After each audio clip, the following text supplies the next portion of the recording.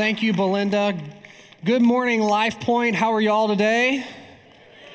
Wonderful. Now, I understand there is a Cowboys game that is kicking off at noon, so I plan to preach until 3. So you should, if you have the phone apps to set your DVR, you might want to go ahead and do that now. So here we go.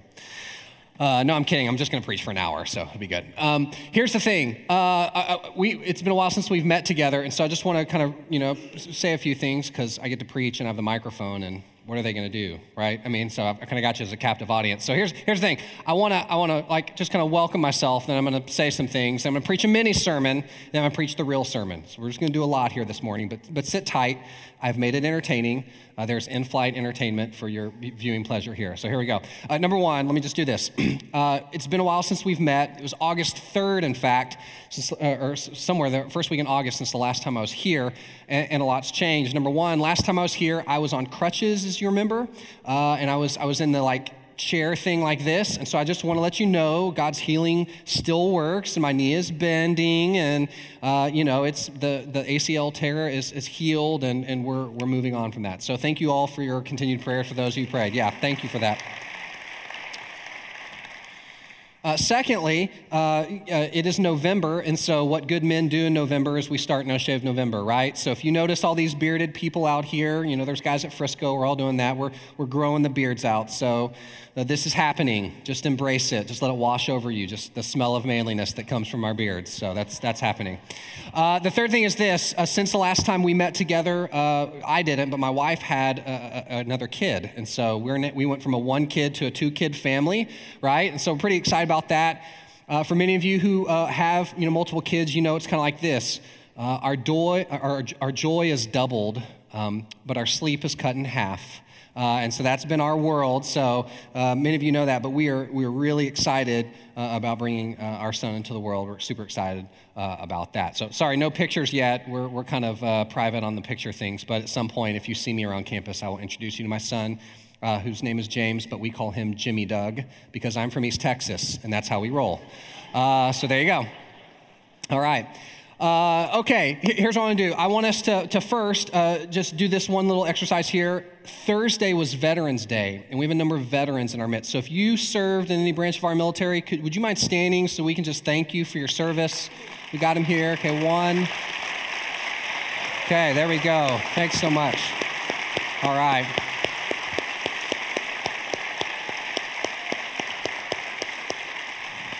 Here's the deal, vets and church. America, the United States of America, is our mission field, okay? And it's the people group that if you live here, God's called you to reach. And what our veterans do, our men and women who serve, they serve so that they can provide not only freedom, but they can secure our mission field here so that we can do ministry in a distraction-free way. So vets, just once again, thank you for your service to our mission field here and before God in that. So there's the little just kind of thing I want to do. I want to preach a mini sermon here. If you'll look in your bulletins, you'll notice there's a giving card that's in there. This is a little strip. If you'll take note of that. While you're doing that, I'm going to draw on the whiteboard here. Here's the thing. You may be asking yourself at this point, we've been in this capital campaign for about a year. We're coming up on a year of that. And you may be asking yourself the question, especially as we talk about money in this way, hey, what's the deal with Christians? Do they just need more money all the time? Is that what happens when you become a Christian? You just begin to start asking for money? I mean, after all, you might be thinking this organization has a $2 million operating annual budget, right? And they just took in pledges of about $2 million that's on top of that. And we take an offering each week. Like, what's the deal with Life Point asking for money all the time and churches asking for money all the time? And here's why I ask those questions. I ask those questions because I pretty much presume that many of you are asking those questions at some point. And the reason I presume that is because guess what?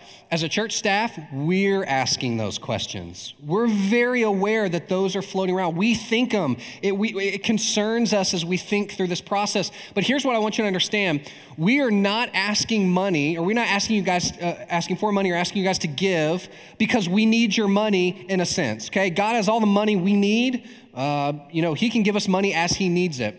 Here's where we're coming from, and I want to make sure we understand, we frame this appropriately, okay? Really, when it comes to giving, especially giving in the American church, there's this tension between these two things when we're on the board here. I'll just kind of do it like this. There's a tension between lifestyle, if you can't see the whiteboard, look on the screen up here, lifestyle and giving, okay? And in the United States of America, particularly in Collin County, if you're left to your own natural devices, here's what's probably going to happen, because there is this tension. You're probably going to privilege lifestyle, and you're by prioritizing lifestyle, your lifestyle is going to restrict your giving, okay? This is typically how we operate.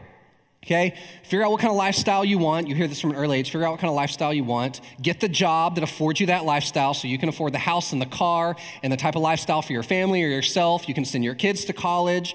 You can buy the things you want, the boat, the whatever you need, the clothes, etc. right? And then with whatever's left over, you might prayerfully give out of that. And there are pastors at times who say that, hey, if you got anything left over, give out of that. Well, the other way to live is to say this when it comes to this tension here. Okay? You say, hey, you know what? I'm going to prioritize giving, and I'm going to let giving restrict my lifestyle.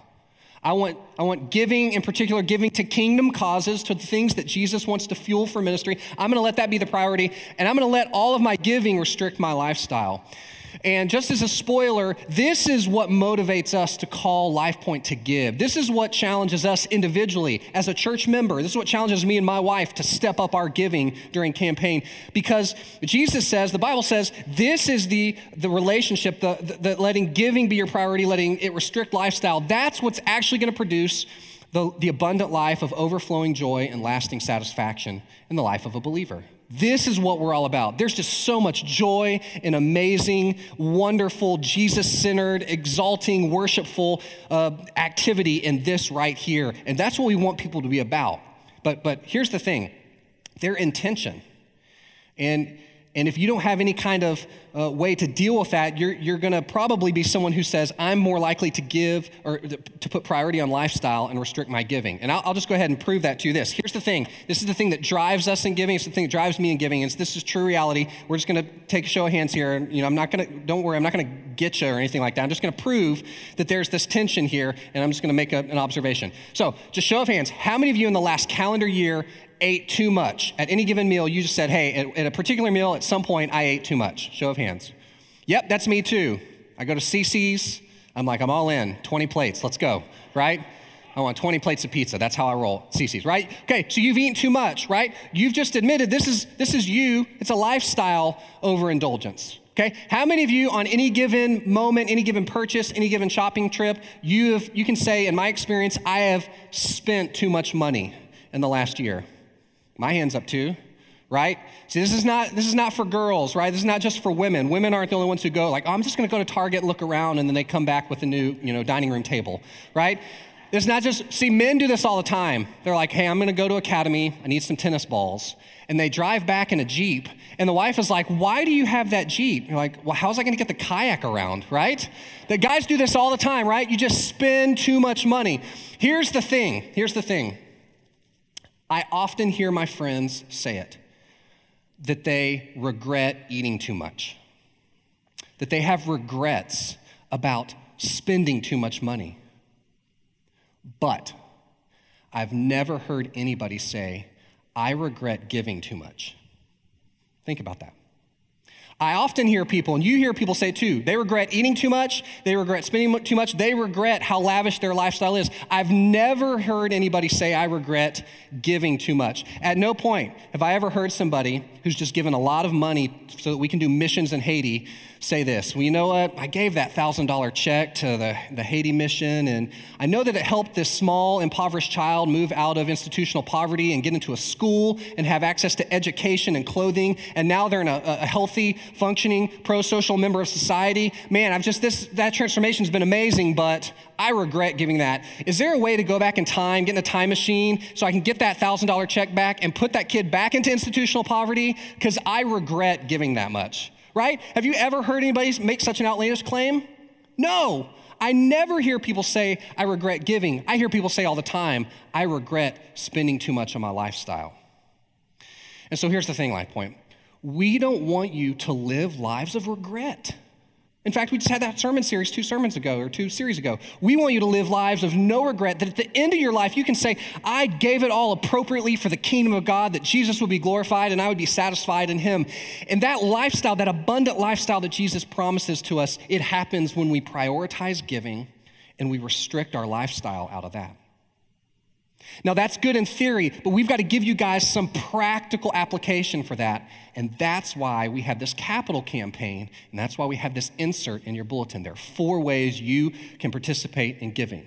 You may say, what's the first step? I think the first step is just prayerfully saying, Lord, how can I give more that it restricts my lifestyle? How can I undercut just the sin of materialism and greed in my life by giving more to fund the kingdom? Maybe that looks like you giving to someone who's not associated with LifePoint. That's okay, because that's what we're talking about here, okay? You want to support a missionary, you want to support something that's not directly associated with LifePoint. You've got a friend who's a missionary or a Compassion International child, that's great.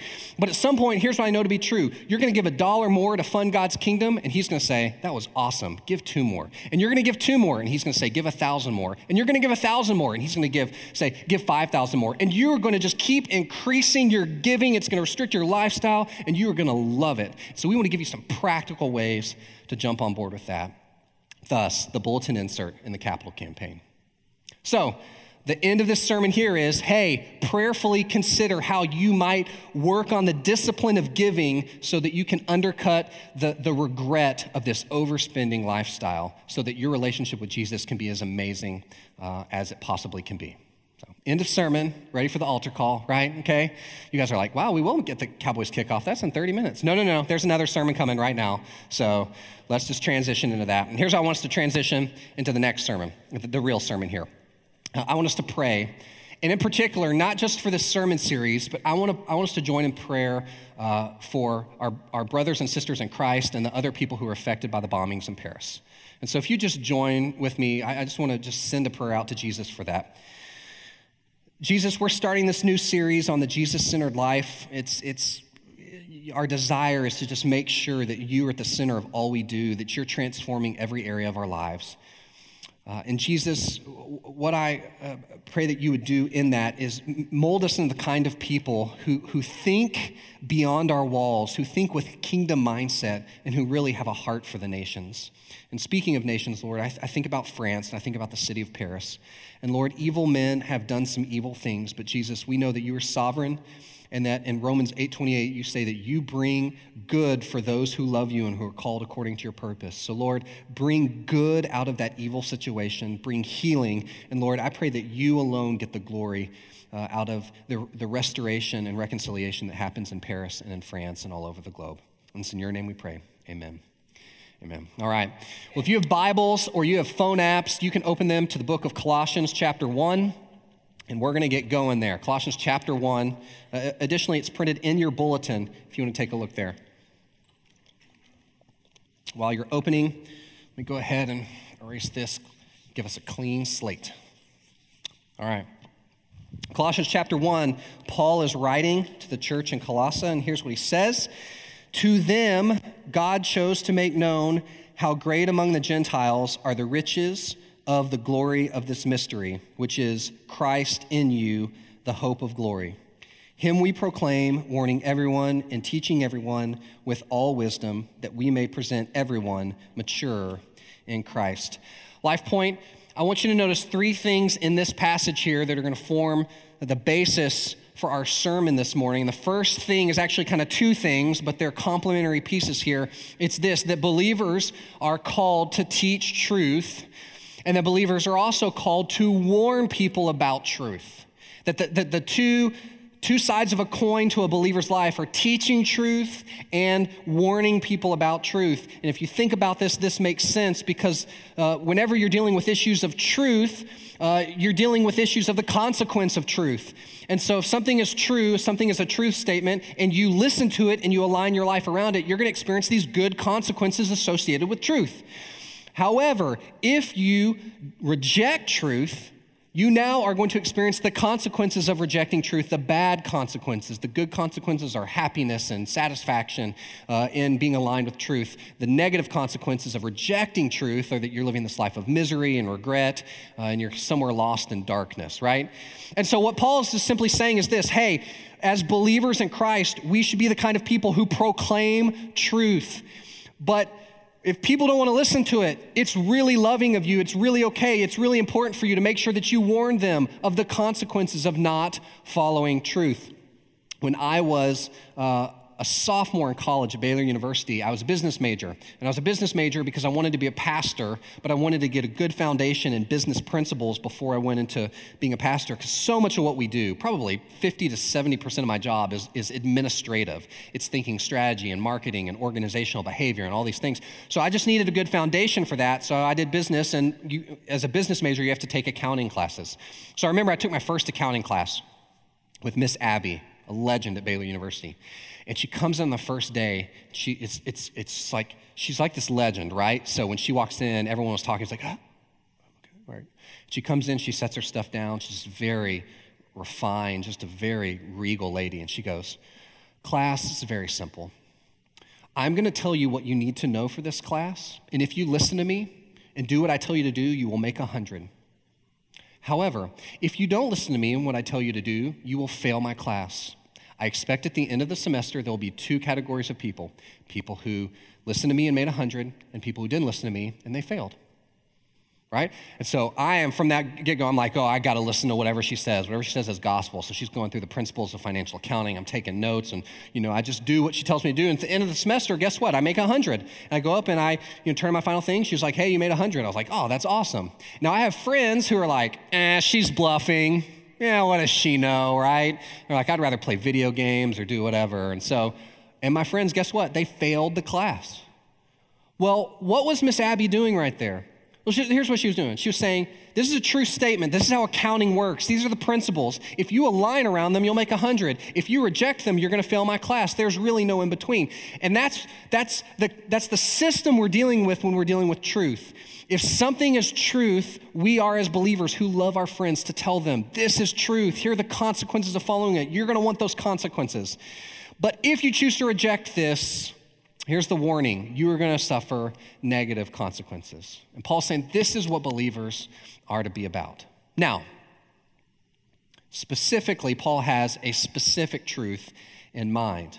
And I'll just go ahead and tell you, if you're one of those bulletin filler outer people, I'm just going to go ahead and tell you what that specific truth is, because you can fill it out on your bulletin. It's number 2. The truth is, that Paul's referring to, is that Christ lives in believers. The truth is that Christ lives in believers. Now, this is a profound truth. Let me just tell you. This is pretty weighty. And so if it's okay, I want to spend the next 10 minutes going deep into philosophy, okay? So for those of you who like philosophy, you like to read philosophy, you like to think philosophically, you like to go to coffee shops and order expensive coffee and sit around for hours and hours and debate things needlessly, if you're one of those people, you're going to love this. If you're not, I'm going to try to make this entertaining so you can get through it, because I think really it merits consideration. It's this question here: what does it mean for Jesus to live in our hearts? When Paul says this mystery is profound, it's Christ in you, the hope of glory, what does he mean? When evangelical Christians say, hey, have you prayed and asked Jesus in your heart? What does that statement even mean? I remember the first time I heard that, I was thinking, wait a minute, Jesus is going to live in my heart? Like, is this laparoscopic? Like, how does this work, right? Like, is there a surgery involved here? They mean I was just really confused. I think it's a confusing thing. So I just want to walk through this, okay? And in your bulletin, we're just going to walk through it like this. In your bulletin, you can fill out these blanks here. Here's what I think is true about this. We're beginning now. I'll set my watch. We got 10 minutes to go through philosophy before I bore you and lose you. Here we go. Here it is. Number 1, I think we basically all understand the idea of holding someone in our heart. I think we all get this idea. Number 2, I think most of us have dead people or deceased people in mind in our hearts. When we think about holding someone in our hearts, we're thinking about holding a deceased person in our hearts. And you can just fill out the next one here. Number 3, holding dead people in our hearts brings about few changes, or it brings about fixed changes in a limited number of areas of our life. Let me unpack all of that. I'm going to use the whiteboard for that, okay? So I think we all basically understand what it means to have someone in our heart. So if you can think about the human being, philosophically speaking, the heart is the center of the human being. Okay? It's the innermost part of any human. And housed within the heart is this thing called the will. The will is basically that entity which is your want to, right? When someone comes to you and say, hey, what do you want to do tonight? And you're like, I don't know. Like, where do you want to go? You want to go to McDonald's? I don't want to. By saying, I don't want to go to McDonald's, you're basically exercising your will, and your will lives within your heart, okay? At the core of your being. So this is important. When we say, I hold somebody in my heart, we are basically saying that we hold somebody right here, okay? We're not talking about the organ. We're just talking about this invisible quality of a human being. And nowhere is this more prevalent than if you're at a funeral service. My wife and I were recently at a funeral service. Her mom passed away, and we heard someone say this. They got up and said, listen, Nancy is gone. She passed away, but her memory will live on forever in our hearts. Right. If you've ever been in a funeral service, someone says that. Hey, his memory will live on forever in our hearts, right? And so here's what we're saying. This deceased person, the memory of this deceased person,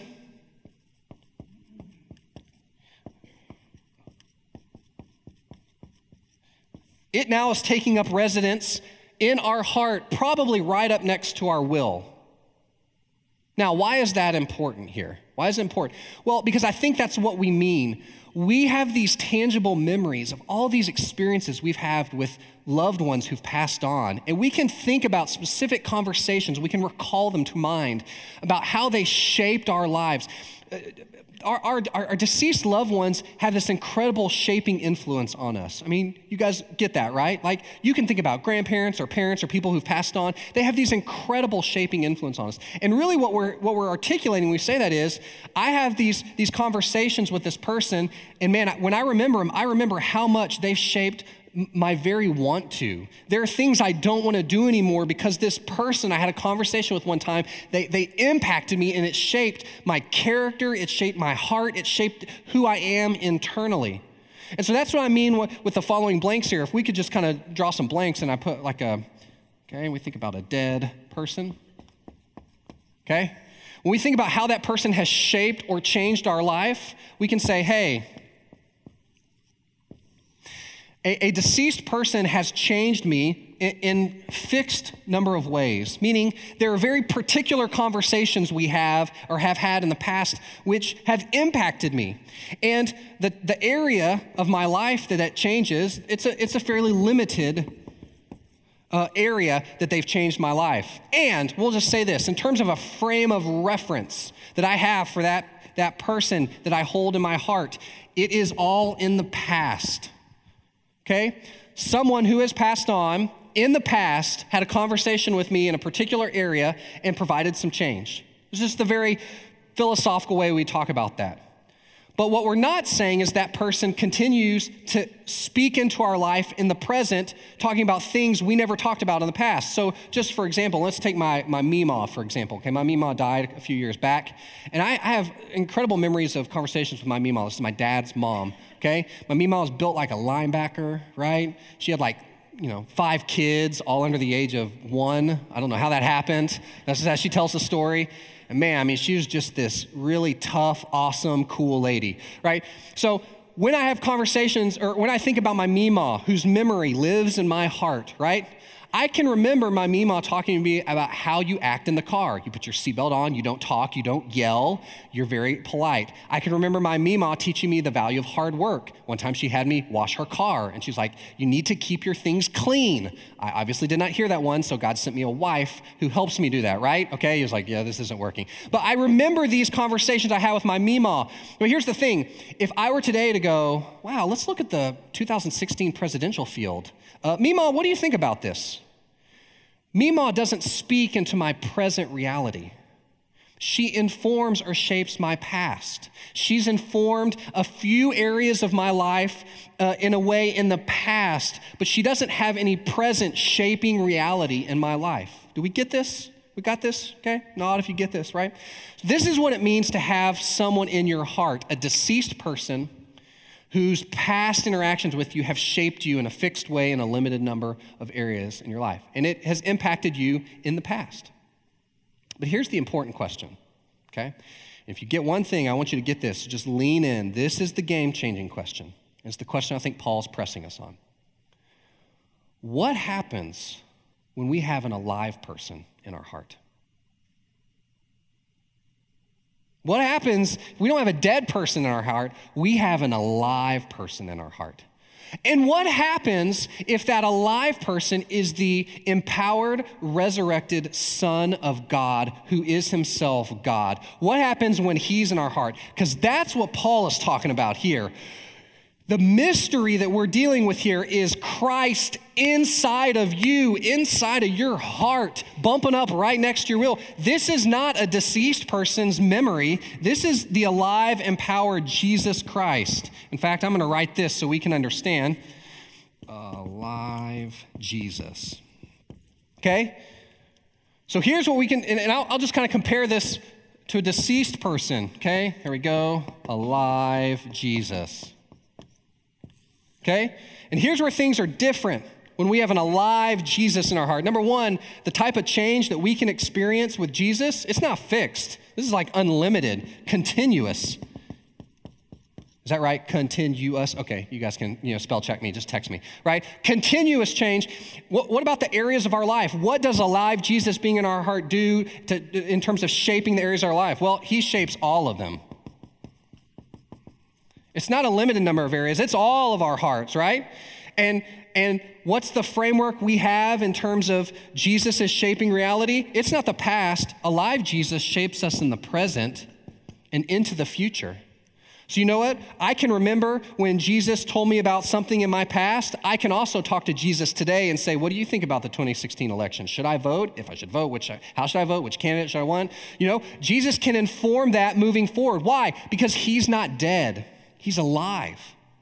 And so when you have an alive person who's living inside of your heart, bumping up against your will, informing your will, you're talking about a dynamic, transformative process that's happening every second of every day of your life from now until you die and you go to be with Jesus. And now he's not in your heart anymore. He's in reality in heaven with you.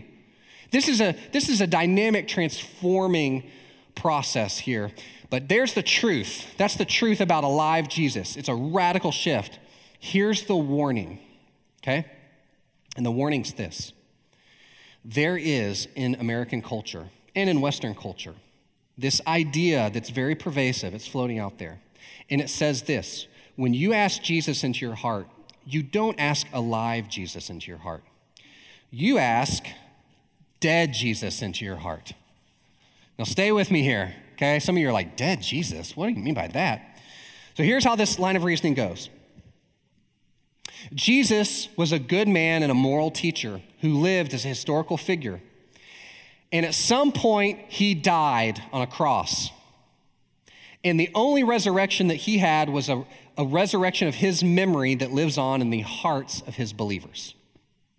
That's dead Jesus. It's the Jesus, the moral teacher, and nothing more. He's not God. There's nothing transformative about him. He's just some dead, wise teacher. And so when you ask Jesus in your heart, you're really taking a dead person, a memory of dead Jesus, and you're putting him into his heart. And guess what?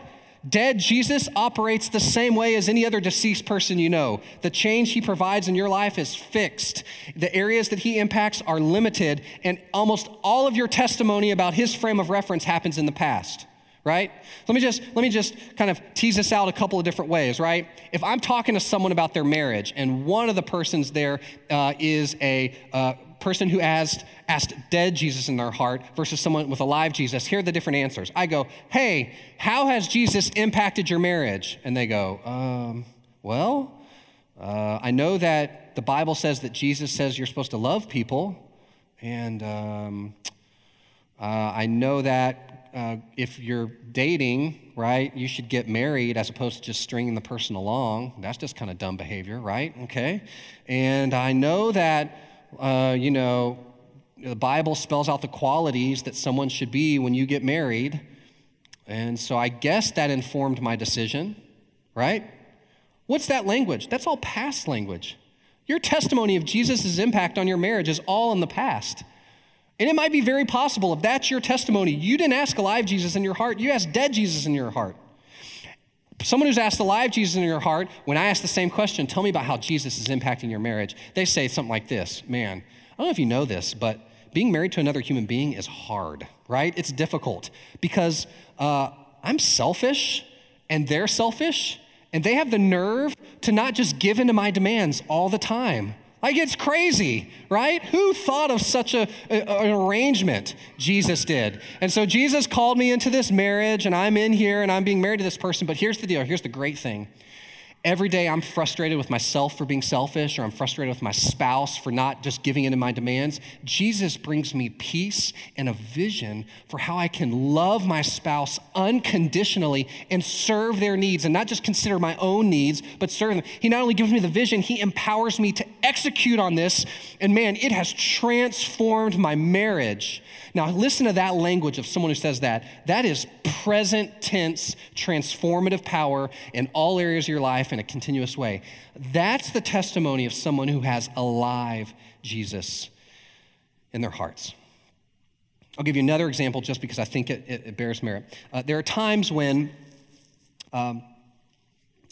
parents will come to Life Point. They'll drop kids off for the first time. This may be you here, so if this is you and I'm stepping on your toes, it's not because I hate you. It's because I love you, and I just want to be honest about this. So let's all just be cool, right? Okay, if you get upset with me, you can come punch me afterwards. It'll be fine. We'll be good, right? So parents will show up, and they'll drop kids off, and we'll be walking with them in the hallway, and we'll say, hey, glad you're here first time. Tell me, what brought you to Life Point? What are you looking for? And we're looking for things like, I'm looking for good preaching. I'm looking for good worship music. We're looking for life groups, some of those questions. But occasionally, young parents will drop their kids off and they'll come in and we'll say, hey, what are you looking for in Life Point? And they say, well, we just thought, we want our kids to be moral. And so we just thought taking them to church was a good idea. So we just kind of dropped them off in LPK, just hoping they would get moral. And, we're now coming to the worship service.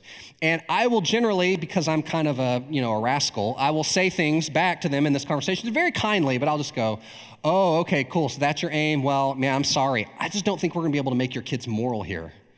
And generally these parents are like, what? Like, yeah. And they're like, wait, are you going to make my kids immoral? I don't think we're going to make them any more immoral than they are now. I just don't think we're going to be able to help them become moral. I mean, like putting your kids at church and hoping they'll become moral is kind of like, hanging out with a bunch of millionaires and hoping to save money, right? I mean, that just, osmosis is really poor for, being a conduit to transfer over character development, right? I just don't think we're going to be able to make your kids moral here. I really don't. But here's my promise to you, and I'll say this, and this is where it gets dicey. I go, here's my promise to you. I think if you'll partner with us, we will empower your kids with a resurrected Christ who lives in their lives. They'll be empowered for Christian ministry. And typically at this point, this is where those parents give me this look. Oh, okay. You're one of those churches, right? Okay, the Holy Roller, Go Jesus churches. Okay, right? And they'll be like, oh, one of those churches. And I will typically respond, yes, we are one of those churches. We are for sure one of those churches. And you should know there are no other kinds of churches, right?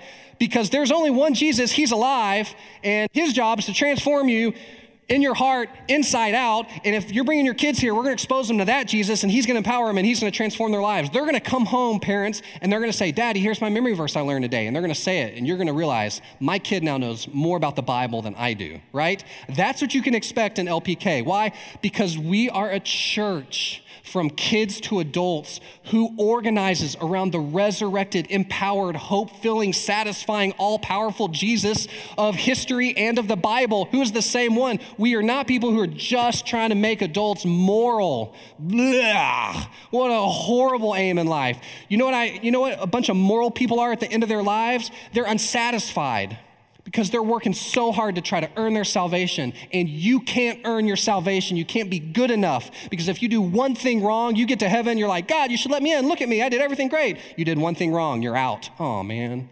Right? That's the end. I'm just warning you. That's what's going to happen. You have to have a better appeal than I tried to do a good job, because everyone's trying to do a good job, and not everybody gets into heaven. The appeal you got to make is, I leaned it all on the alive Jesus, and he is the one who gets me into heaven. And God goes, I love Jesus. You can come in. So Life Point, Here's where I'm going with all this. Where I'm going with all this is, which Jesus do you have in your heart? You might answer this one of three ways. Number one, I don't have Jesus in my heart. Never thought about that. Would you please think about that? Number two, I have alive Jesus in my heart. Great. Praise the Lord. Pray for those who don't have Jesus in their heart. Or the third way is this, I think I have dead Jesus in my heart. And the answer to you is the same. You need to pray and ask alive Jesus to come into your heart. Now, we're going to get to that, but let me answer this third point here, because I know some of you like to fill in blanks. And it's this. Here's the thing. When we hold an alive person in our hearts like Jesus, we should expect a dynamic change in an unlimited number of areas. And number three, the result of this Christ in us is maturity. So that's what happens when continuous change takes place in your heart in all areas of your life. Nothing is hidden from Jesus. He has access to everything. That the result of that transformation is called maturity. It's when what Jesus wants for your life and what you want for your life, it's now the same thing. It's maturity. Maturity occurs as Christ dynamically changes every area of our lives. Here's how I want to conclude. I want to conclude today by talking about this. I think it would be really great today if you are someone who's here today and you don't have Jesus, the alive Jesus in your heart, to pray and ask Jesus to come into your heart.